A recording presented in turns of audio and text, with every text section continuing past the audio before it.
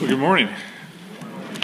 Some of you know this past weekend was our annual missions weekend. We typically have a missions conference of some sort every fall, and that fell on this weekend. And we were pleased to have, I think you heard Jeff pray for them, two church planters from the Florida Church Plant Network. So if you're unfamiliar with the network in our denomination, specifically in Florida, there's something called the Florida Church Plant Network, which has as their mission planting churches in Florida. So we had two church planters from that network come and join us for the weekend. BJ Milgate yesterday and Russell Jeffries on Friday.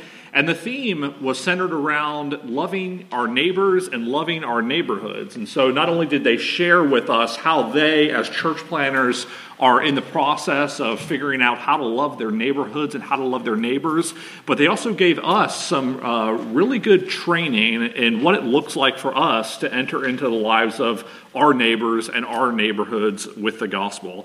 So with that said, when I was thinking about what to preach on today, in light of the missions weekend, I thought, what better text than the Good Samaritan, where the very topic of what it means to be a neighbor is raised. So, if you would turn with me, I am in Luke 10, 25 through 37. The text is, of course, printed in your bulletin, in your Bibles, on your phones, whatever you use to orient yourself to the text. You have all those different avenues, so there you go. But before we read the text, let's go to our Lord in prayer.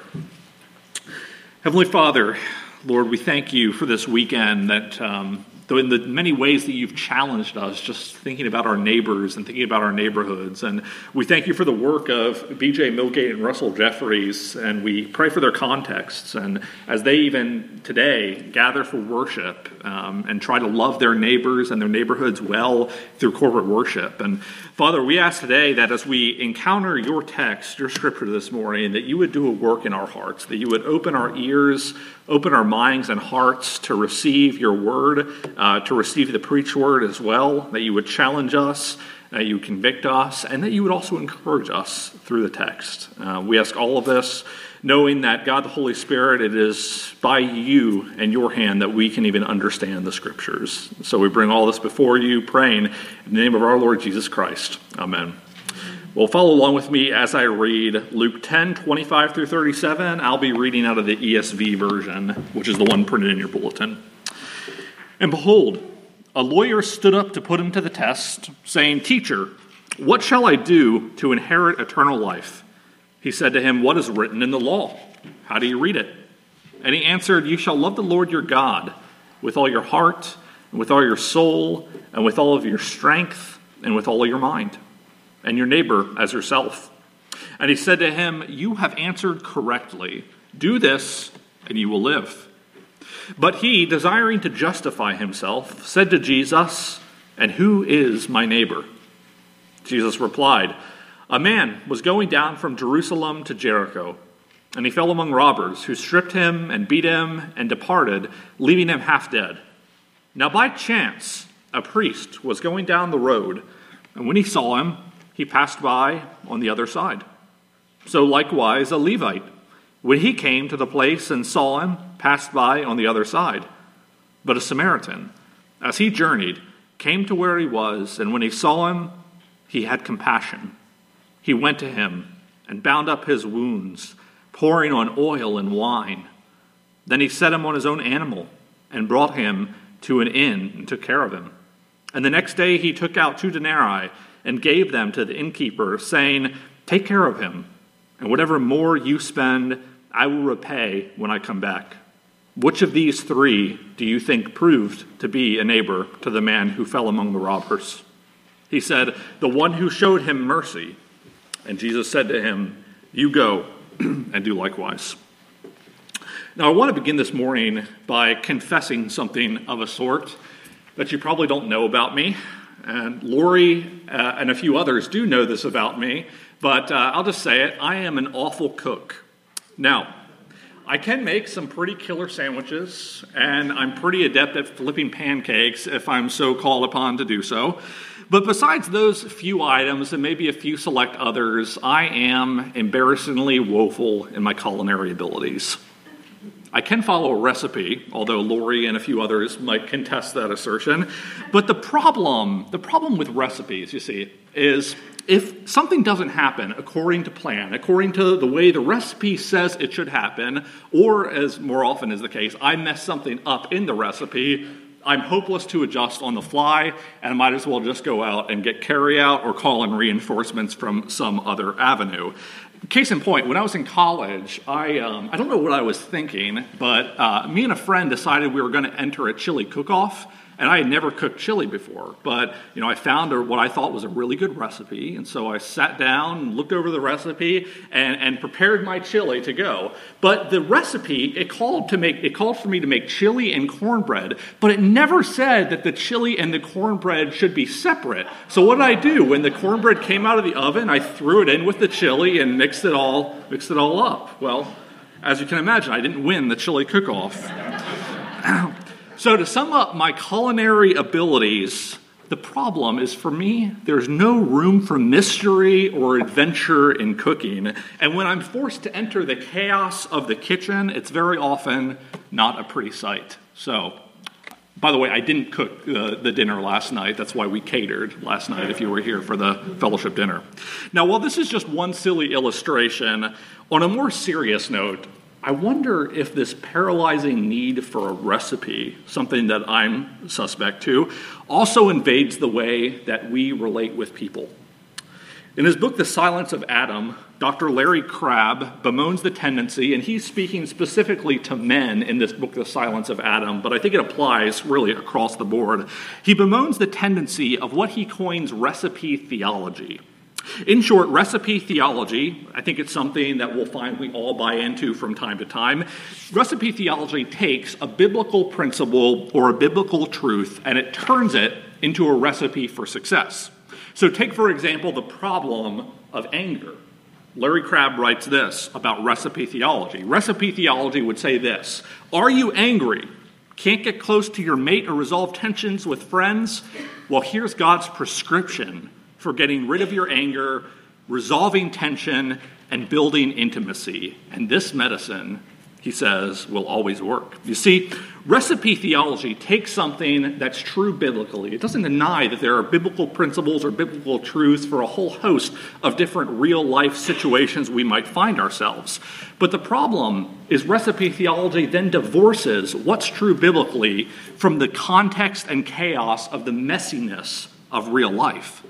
And as a result, recipe theology essentially turns people into projects to manage rather than flesh and blood people to love. I can remember several years ago when I was first entering vocational ministry, before I came over to Spruce Creek, I was working for an organization called Campus Outreach. And I remember a month into my employment with Campus Outreach, I had a lunch appointment with my boss, and we sat down, and he was just asking me to reflect a little bit on what my first month was like. What were some of the joys, the challenges, and so forth. And I recall telling him that my biggest surprise, and even my biggest difficulty, was that there was no guarantee that the time and investment I was making each and every day would generate an equal return. In other words, there was no neatly packaged recipe for success in entering into the messiness and the chaos of somebody else's life. Well, how does this relate to our text this morning? Well, in a similar way, similar to our desire for recipes and how we relate with one another, this lawyer who we're introduced to at the outset of this passage was looking for a kind of recipe in how to love his neighbor. As we'll see in a moment, this lawyer, he was looking for not only a neat definition of who to love, he probably also had a neatly packaged approach for how to love too. So let's begin by first looking just at this back and forth dialogue initially between this lawyer and Jesus, looking at your text. So first, we meet this lawyer who Luke tells us stood up to put Jesus to the test. Now, a lawyer, this isn't he's not representing Morgan & Morgan here. A lawyer would have been somebody in first century Israel who's an expert in the law, simply put. It's synonymous with a scribe, a religious leader, a scribe, somebody who knew the Jewish law and knew the Jewish law very well. So this lawyer, he approaches Jesus, and the text tells us pretty explicitly that he approaches Jesus with malicious intent, as the religious leaders often do throughout the Gospels. The Pharisees and the Sadducees and all of these other religious groups often approach Jesus with malicious intent, trying to test him, trying to trap him in some way. And the same is happening here with this lawyer. Now, it's possible that this lawyer, somebody who knew and prized the law, was already quite familiar with some of the things Jesus had already done in his ministry that he might have interpreted as undermining the law. So, for instance, earlier in Luke's gospel, we read this account of Jesus and his disciples going about the fields picking grain on the Sabbath. And remember, they're confronted about that. Why are you working on the Sabbath right now? You're not supposed to be doing that. So perhaps this lawyer has these type of events in the back of his mind as these little subtle things he might have interpreted as Jesus doing as undermining the law. And so he approaches Jesus in that context. He stands up with the intent of having Jesus further incriminate himself. Well, then second, the lawyer proceeds by asking his first question, which despite his motives and appearances, it's actually a reasonable enough question. The lawyer asks, "Teacher, what shall I do to inherit eternal life?" Or perhaps another way that this question could be paraphrased is, how does one enter the kingdom of God? How does one get saved? A very basic religious question. And again, keep in mind, the lawyer's motives lurking behind this. He's looking for something, anything unorthodox in what Jesus has to say next. But instead, what does Jesus do? He drives this expert in the law back to the law. He says, what's written in the law? How do you interpret it, or how do you read it? Now you can imagine this might have been a tad bit shocking for this expert in the law to hear.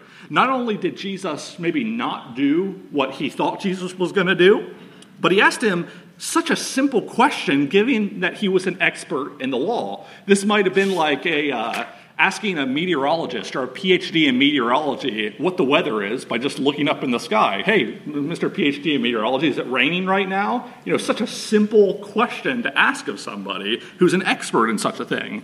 But nevertheless, the lawyer responds by giving an appropriate summary of the law, right? It's a summary that we read about throughout all of the New Testament, a summary that's love God and love neighbor. It's a perfect summary of, the 10 commandments. The first 4 commandments, love God. The next 6 commandments, love neighbor. A perfect summary. And Jesus, ultimately, he approves of the answer that this lawyer gives. Now, just a quick aside to this text. So bear with me for a second. Now, this doesn't mean Jesus, so the lawyer says, what must I do to inherit eternal life? And Jesus says, well, obey the law. Jesus isn't advocating here a form of works righteousness. He's not saying to the lawyer, you can earn your way into the kingdom of God by just doing these things, by maybe following this recipe and you're good to go. That's not what Jesus is saying here. Salvation has always been through grace alone, by faith alone. And Jesus isn't undermining that at all here. But at the same time, we know and we confess in our Reformed tradition that that a living and breathing faith works itself out in love, right? The Westminster Confession of Faith, our confession that we have as the Presbyterian Church of America, even says this. It says at one point, when it's talking about this grand doctrine of justification, the Westminster Confession of Faith says, faith, thus receiving and resting on Christ and his righteousness, is the alone instrument of justification, yet it is not alone in the person justified, but is ever accompanied with all other saving graces, and is no dead faith, but worketh by love. And that's the issue here. What it looks like to be not just a hearer of the law, but actually a doer of the law. That's the issue at stake in our text. And this is a recurring emphasis throughout Luke. In Luke 8, for instance, after Jesus gives the famous parable of the sower in Luke 8, to kind of conclude that narrative section, Jesus says, my mother and my brother are those who listen to the word of God. They listen to God's word, and they do it. And notably, this is in contrast with the Pharisees and lawyers who throughout Luke's gospel are the ones who hear. They know the law very well, but what do they fail to do?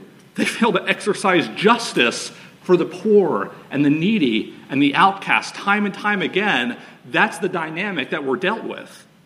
So then returning with that in mind, and I think that's an important aside to remember. Jesus isn't advocating a works righteousness here. He's simply talking about a living and breathing faith has to work itself out in love. So with that in mind, let's return real quick to this dialogue between the lawyer and Jesus. After Jesus says this and affirms the lawyer's response of what the law requires, the lawyer comes back at Jesus one final time with a question that really serves as the hinge to this entire narrative section. The text tells us this in verse 29. But he, the lawyer, desiring to justify himself, said to Jesus, "And who is my neighbor?" You see, this expert in the law has a neatly packaged recipe of who his neighbor is.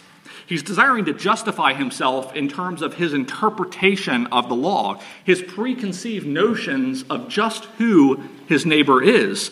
You see, in concert with Jewish sentiments of the day, this lawyer perhaps only felt the obligation to love those who were part of the covenant.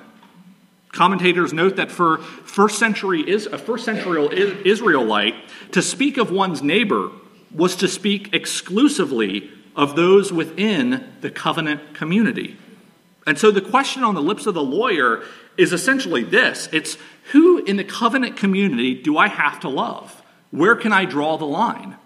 Again, this lawyer was looking for a kind of recipe in terms of who he was required to love. He was looking for something very neat and very clean, something that didn't require a whole lot of sacrifice on his part, something that he maybe thought he could follow for God to give him 2 thumbs up. But Jesus, as we'll look at in the parable to follow, absolutely wrecks the prospect of a recipe. He wrecks the prospect of a recipe for who to love, and he wrecks the prospect of a recipe for how to love.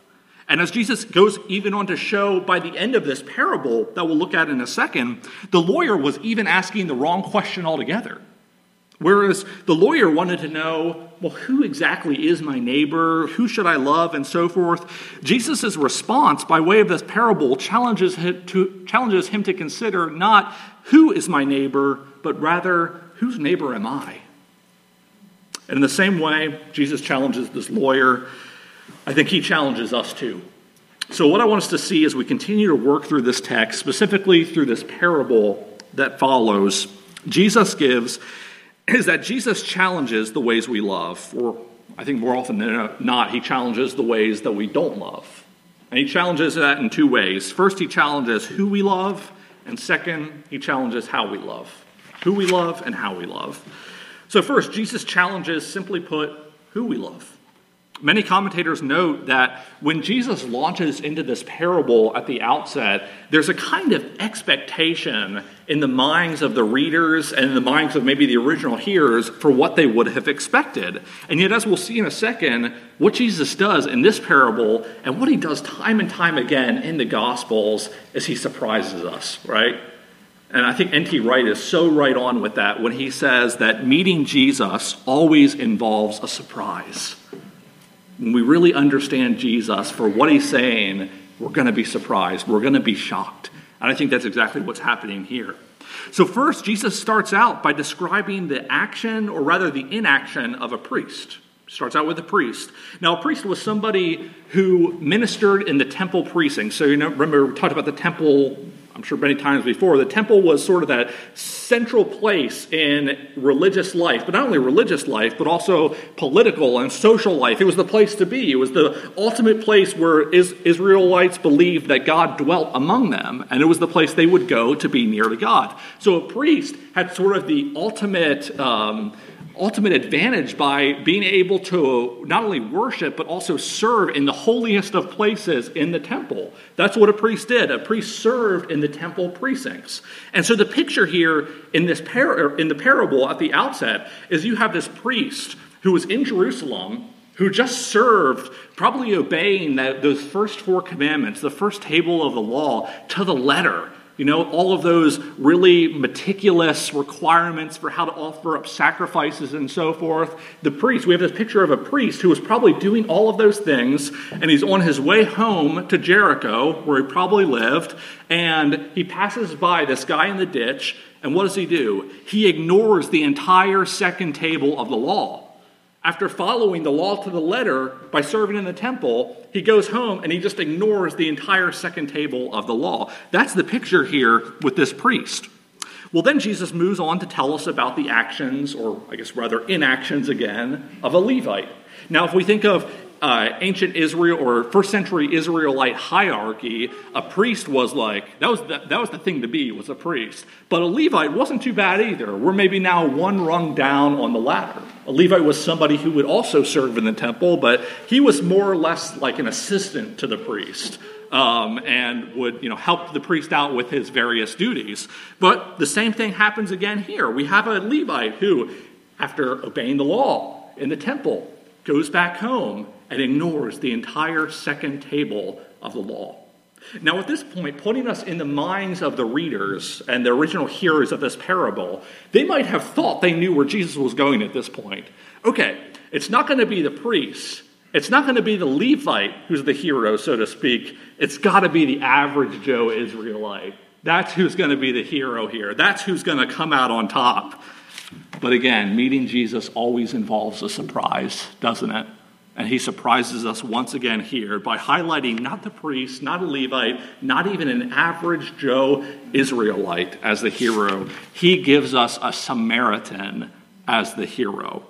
And I think to understand just how radical what Jesus is saying here, we have to know a little bit about Israel and Samaritan dealings in the first century. Again, we're dealing with completely different ethnicities here. And the Samaritans and the Jews, for a whole host of theological and historical reasons, simply put, they absolutely hated each other. And again, there's a whole history that's involved there that I'll spare you. But just a few points real quick. In about 150 years before Jesus gives this parable, the Samaritans had a temple in Mount Gerizim. That's where they worshipped, at a different temple to the north. And there was a Jewish revolutionary who came through, and he destroyed their temple. So, step one in that sort of animosity between them. Flash forward to about 30 years before Jesus is giving this parable here in 4 or 5 AD, and another event happened. During the Passover, the Jewish feast, that ultimate Jewish feast, Samaritans entered in the Jewish temple and they desecrated it with bones. They scattered bones throughout the Jewish temple to absolutely desecrate it. So 2 historical events, and that's just 2 historical events that sort of underscore the animosity between them. And then not only that, but the Jews, they would have considered the entire, what we know as the Old Testament, to be their scriptures at the time. But the Samaritans, they only bought into the first 5 books of the Old Testament, what we know as the Pentateuch. And they even had an edited version of the Pentateuch that kind of supported their theological positions in various ways. So we have this historical animosity, we have this religious animosity, and there's a slew of Jewish texts from the first century and a little bit before that are pretty graphic in how they underscore this animosity. Let me just read you from the book of Sirach. Sirach is an early Jewish text. In one verse in the book of Sirach, this is from a Jewish perspective, the author writes this: 2 nations my soul detests, and a third is not even a people, those who live in Seir, and the Philistines, and the foolish people that live in Shechem. In other words, the Samaritans. They're not even a people, according to this early Jewish text.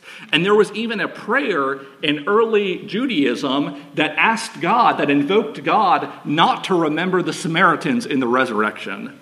So we have all of this sort of stuff brewing in the minds and hearts of first century Israelite culture and religious life. And now Jesus comes in and gives us a Samaritan as a hero. That's pretty radical. And then just one chapter before this, even in Luke's gospel, what we find is that Jesus, on one day, he and his disciples try to enter a Samaritan village, right? And what does the Samaritan village do? They reject Jesus and the disciples. Even Jesus and his disciples aren't exempt from this religious animosity between Jews and Samaritans. And yet the parable, the Good Samaritan, calls upon Israel to love even those Samaritans. But the reason isn't merely because of altruism. It's not merely because, it's just a nice thing to do to love these Samaritans, so let's just do it. The reason, ultimately, understanding a whole biblical theology of this, the reason Jesus tells us and tells the Jewish people to love the Samaritans is because of the new kingdom community Jesus has come to form. Quick point, in reading any text of Scripture, and this is no different, it's wise to pay attention to the context that precedes that passage of Scripture and the passage that comes after the passage of Scripture we're reading. So let's do that for a second real quick. Just before this passage, Jesus has sent out these 72 disciples on mission, right? You can read about that in Luke 10:1 and following down. So he sends out these 72, commissions them to go out on mission, go bring the gospel out to wherever you're going. And then a few verses later, this 72 return. And they recount to Jesus all of the extraordinary things that have happened when they got sent out. And ultimately, what Luke is picturing here for us is a picture of the power of the kingdom of God. When the power of the kingdom of God invades into the world, as it does in the ministry, life, death, resurrection, and so forth of Jesus Christ, radical things like what we read about in Luke 10 and following happen. Well, now in light of that passage, on the unexpected, we might say the thrilling power of the kingdom Jesus brings, in the parable of the Good Samaritan, Jesus shocks us once again by not necessarily painting the power of the kingdom of God, but by painting this picture of the new kingdom community that the kingdom of God enjoins, a kingdom that involves Samaritans.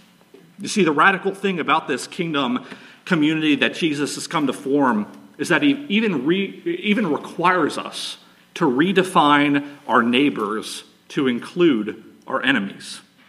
Samaritan, like we've said, would have surely been counted as an enemy in the minds of many Jews. But because of the kingdom Jesus brings, even our enemies are considered our neighbors. And we're called to love them and to really love them as such. Many of you probably remember back in 1994, there was a mass genocide in the nation of Rwanda. If you remember that. I was only 7 years old and I remember a little bit of that. What happened was after a whole history of tension between there were two ethnic groups in Rwanda, the Hutus and the Tutsis. The Hutus had been, even though they were the majority ethnic group, they had been, we might say, persecuted, I guess, for lack of a better term, for centuries beforehand. And it sort of reached a flashpoint in the nation of Rwanda where the Hutu president at the time was assassinated, and so the Hutu majority turned on their Tutsi neighbors, and this mass genocide sprung up. It was a 3-month-long genocide in which over 800,000 Rwandans were slaughtered. According to one report, the Hutu majority during the genocide, they were encouraged all the way by the government officials, by radio broadcasts and so forth, to murder their Tutsi neighbors. And they did. One report that I read on this recounted, quote, "The most chilling fact about this genocide is that in most cases, neighbors were killing neighbors. The Hutus were not roaming about the countryside killing strangers with machetes. These were people slaughtering people they knew." But for all the bloodshed that took place between neighbors, one of the remarkable narratives that's come out of the nation of Rwanda, really in the last decade and maybe even before that, has been the overwhelming amount of stories of reconciliation between neighbors. See, Rwandans have had to wrestle in profound ways over what it looks like to love their neighbors when it was their neighbors who were responsible for so much bloodshed, killing not only even family members and friends and people in their own families. As you can imagine, this has been an incredible challenge over the last decade or so, but one author specifically who I read who has documented the reconciliation process for one Rwandan woman named Joy in particular writes this about this woman, Joy. She writes, "The more she had come to understand the significance of the Bible's teaching on Jesus Christ's death, the more forgiveness seemed possible. She learned how Christ had been executed in a horrible manner, more horrible than some of the things she had ever seen in the war. And she learned how he willingly died to pay the penalty for her wrongdoing and for anyone else who would give up their bad ways and look to him. If Christ could forgive her, if he could forgive the people who tortured him, then Joy knew she could forgive too. Now, hopefully, reading that brief account doesn't trivialize the unimaginable pain or struggle that reconciliation of this sort is. I can't imagine what the healing process looks like for the majority of the Rwandan people. But what this story does illustrate is a profound example of loving one's neighbor when your neighbor has been your enemy. And as we'll see shortly, the only way real reconciliation of this sort is possible is because of the gospel, because of how we have been loved so much more than we could ever hope or imagine by God in Jesus Christ.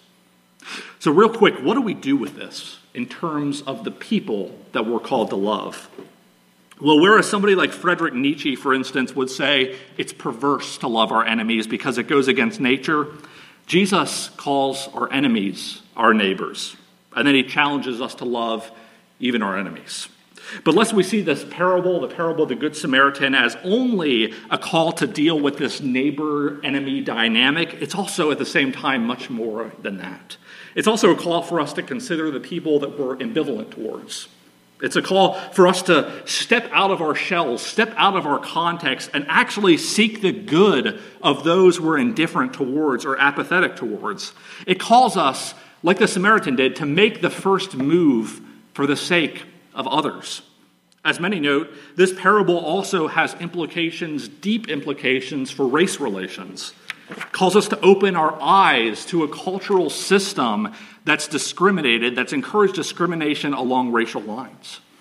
It has implications, and if I may be so candid at this season of the year, it has implications for the ways we traverse political lines. So I'll ask Republicans, how well do you really love your Democrat neighbors? And Democrats, how well do you really love your Republican neighbors? This has implications for us to step out of whatever comfort zones insulate us from the people who are very different towards us. And again, I'll say, not just be congenial towards them, but to actually enter into their lives, the scariness and the messiness of their lives, and sacrifice for their sake.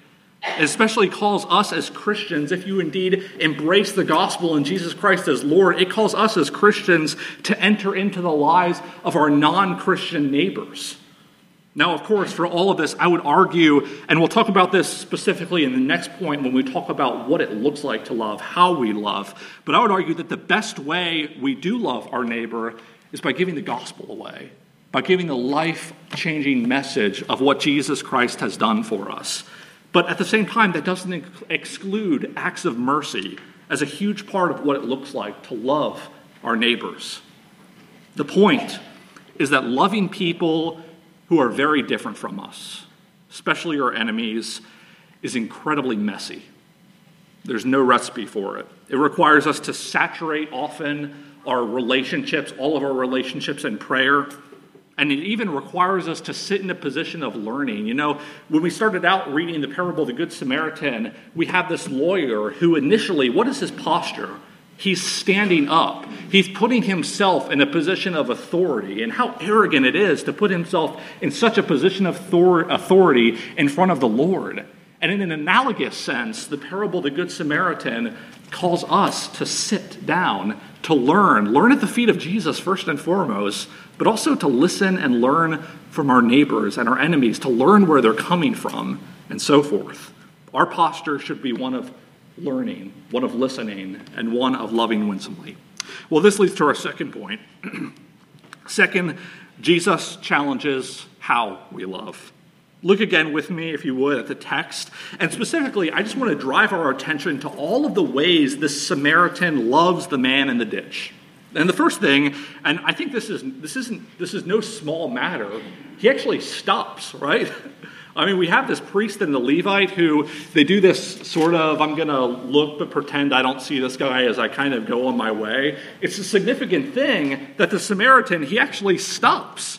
Then, as the text tells us, the Samaritan had compassion on the man. And I love the Greek word used here. It's a Greek word, maybe you can say splongnitomai. Splongnitomai, there we go. And the Greek word there is really a very evocative word that conjures up the bowels of a person are being moved with pity and compassion for what's before him. This is the same word if you're familiar with the parable of the prodigal son. Remember that prodigal son comes home, and what does the father do? The father sees him, and the father has compassion, and he runs to his son who's coming home. That's the idea here.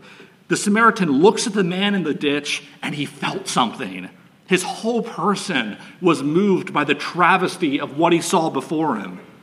Then the Samaritan not only risked his safety by stopping to help. I mean, if you think about this, if the Samaritan or if the man in the ditch had just been overtaken by robbers or whatever exactly the text says here, well, then surely if the Samaritan's stopping, well, maybe his life could be in danger too if these enemies or these robbers are still kind of lurking around there. But not only did this guy sacrifice his safety, he also sacrificed his time. He spent precious time binding the wounds of the man in the ditch. He spent time taking the man on his own animal to take him to the inn. And then the Samaritan gave money for the sake of the man. He paid the innkeeper, and he further promised that if this man racks up any debt, I'll take care of it. And then finally, I think this goes along with it, the Samaritan implicitly gives emotional capital by promising that he'll be back. He's going to go about his day. He's going to go about whatever duty or whatever rhythms of life that he finds himself in. But that implies that he's not going to forget. He's going to still, as he goes about his life, he's still going to be wrapped up emotionally in what exactly this man in the ditch and how he's doing and what's going on. And he promises that he'll be back again. Friends, this is a vision that we're given here of what it looks like to be a neighbor. Now, I did say at the outset that we're not given a recipe for how to love our neighbor. And I don't want to present this as, well, this is our 10-step process to go through for how we love our neighbors and how we love our enemies. It's certainly not that. Each situation we find ourselves in, each person that we interact with, it's going to be different. But I do think that one thing we find in this text is a very replicable pattern present. And I think it's important to note this replicable pattern that I'm going to talk about in a second is exemplified by Jesus throughout the Gospels. We'll see Jesus exemplify this pattern of love throughout the Gospels, and it's only because of how we've been loved in that sense that we can love in a similar sense. That the reason that's only possible because of how we've first been loved in Jesus Christ. But let me continue for a second. A guy named Paul Miller, who I'm indebted to, if you ever heard of the Person of Jesus study, I think Jeff's done it at the church various times in the past. Person of Jesus study, it's by Paul Miller, a PCA guy. Paul Miller observes that in several different accounts in the Gospels, there's an observable pattern to just how Jesus loves. And the first step in the way Jesus loves is simply looking. Jesus often calls his disciples to look or to pay attention to somebody who's downcast or somebody who's beaten, somebody who needs love and who needs help. For instance, a couple chapters earlier in Luke's Gospel, in Luke chapter 7, Jesus is at the home of Simon the Pharisee, and this sinner, this woman comes in, and Simon's just disgusted by this, what's in front of him, and Jesus tells Simon to look at her and to pay attention to her. That's the first step in love. The first step is simply to look. But at the same time, we know it doesn't stop there, right? Because the priest and the Levite, they also looked, but they moved on. Well, the second step we find in the ways Jesus loves is compassion.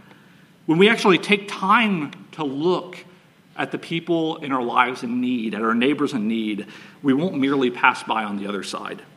There's something that should drive us to compassion. When we take the time and I might add, not only physically looking, but also listening, spending time with somebody, we'll very often encounter a need that should drive us to this type of compassion. The same type of compassion that the Samaritan felt when he looked at the man in the ditch and he really considered what was going on here. And then finally, the third step is to help. To step in and actually be an instrument of love to our neighbors. Now, though, like I said before, giving away the gospel must remain. That's the chief way that we can love people, is by giving away the incredible life-giving message of the gospel of Jesus Christ. Even though that's central and chief, and I never want to say that that's something secondary, that always has to remain central. Nevertheless, loving people and stepping into their lives is going to look different depending upon the situations and the needs and even our abilities for how to love somebody. It's going to look different. There's no recipe for it. But just because there's no recipe for it, just because there's no recipe for helping, this can't be an excuse to look the other way and to pass by on the other side. These 3 steps of love call us to enter into the messiness and the brokenness and the absolute complexity of what it means to love our neighbors. But friends, the reason that we are called, the reason that we're freed to love in this way is because we have also been loved so much more than we could ever imagine in Jesus Christ. You know, one of my favorite passages in Scripture, I feel like I say that a lot, but one of my favorite passages in Scripture is Philippians 2. And in that passage, I'll just briefly paraphrase it. The Apostle Paul, who's writing that, he calls the church in Philippi to look first to the interest of others. We might say, in essence, Paul is calling the church in Philippi to love like a Samaritan, to look like the Samaritan looked at somebody else, simply put. And then he roots this pattern, this call to love, in Jesus Christ's unique self-giving work in the incarnation and on the cross. Simply put, the mercies of God. The mercies of God. And if we could go back through even Luke's gospel and see at the outset of Luke's gospel where we have Mary's Magnificat, this beautiful hymn, and Zacharias Benedictus, one thing they're constantly celebrating are the mercies of God. The mercies of God who looked on us in our depravity and in our sin, and he entered into the messiness and complexity of life. Simply put, the mercies of God in Christ free us to love. There's a story that Tim Keller, I know you thought, Jeff's not in the pulpit, we're not going to get any Tim Keller. Yep, I've got a little bit of Tim Keller for you. Tim Keller, in his book, The Prodigal God, he says something that I find so appropriate at this point. Keller, he talks about at one point meeting a woman who came to his church, Redeemer Presbyterian Church in New York City. And this woman tells Keller that she had grown up her whole life always hearing that for God to accept her, she had to be sufficiently good and ethical. But now, according to Keller, fortunately, she was hearing for the first time how in Christ we can be accepted by God by sheer grace through the work of Christ. And to this new message of grace that she was now hearing, Keller tells us how she responded. And I just want to read you her response real quick. I think it's really good. She says, "That's a scary idea. Oh, it's a good scary, but it's still scary. You see, if I was saved by my good works, then there would be a limit to what God could ask of me or put me through. I would be like a taxpayer with rights. I would have done my duty, and now I would deserve a certain quality of life. But if it is really true that I am a sinner, saved by sheer grace at God's infinite cost, then there's nothing that he cannot ask of me." Friends, because of how we've been loved in Christ, we're called to enter the messiness of loving our neighbors and even loving our enemies. Christ calls us in this passage to first of all open our eyes to those in our midst, because God in Christ has opened his eyes, so to speak, to us. And let me pause real quick for an aside. Do you know the mercies of God in Christ?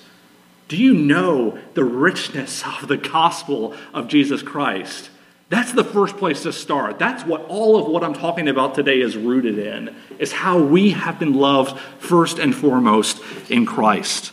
Loving our neighbor has to be rooted in that reality, namely that we've been loved and shown abundant mercy. So, with that said, who do you need to open your eyes towards? Maybe it's your geographical neighbor who you've never met, you don't really know too well, but you see a need there. Maybe it's somebody, frankly, that you just don't like. And let's face it, we all have people like that in our lives. And how is God calling even our church Spruce Creek Presbyterian Church, to love the many diverse people of Volusia County, to identify even what those needs are that are being neglected in our county, and to enter in and to love. Well, however we answer these questions, again, there's no recipe for it. Do you at least have your eyes open? Are you willing to have your eyes open in the absence of a recipe? And are you willing to enter into the darkness, the complexity, and the mess of real life to be a neighbor to those who desperately need a neighbor? Well, let me pray. Father, we thank you for how you have loved us more than we could ever hope for, more than we could ever maybe even grasp in Jesus Christ. And we ask that with that said, that we would first of all reflect every day on what the gospel is and why the gospel is such good news. And then out of that reality, would you in fact challenge us? Challenge us in how we don't love well. Challenge us to enter into the lives of those who desperately need love. Would you challenge us in that way? Challenge not only us individually, but challenge us as a church. Give us people in our church body who can come alongside us, maybe even transform our community groups to be communities that are on mission, loving our neighbors and loving them well. We ask that you would do all of this, that you would challenge us in this way. In Christ's name we pray. Amen.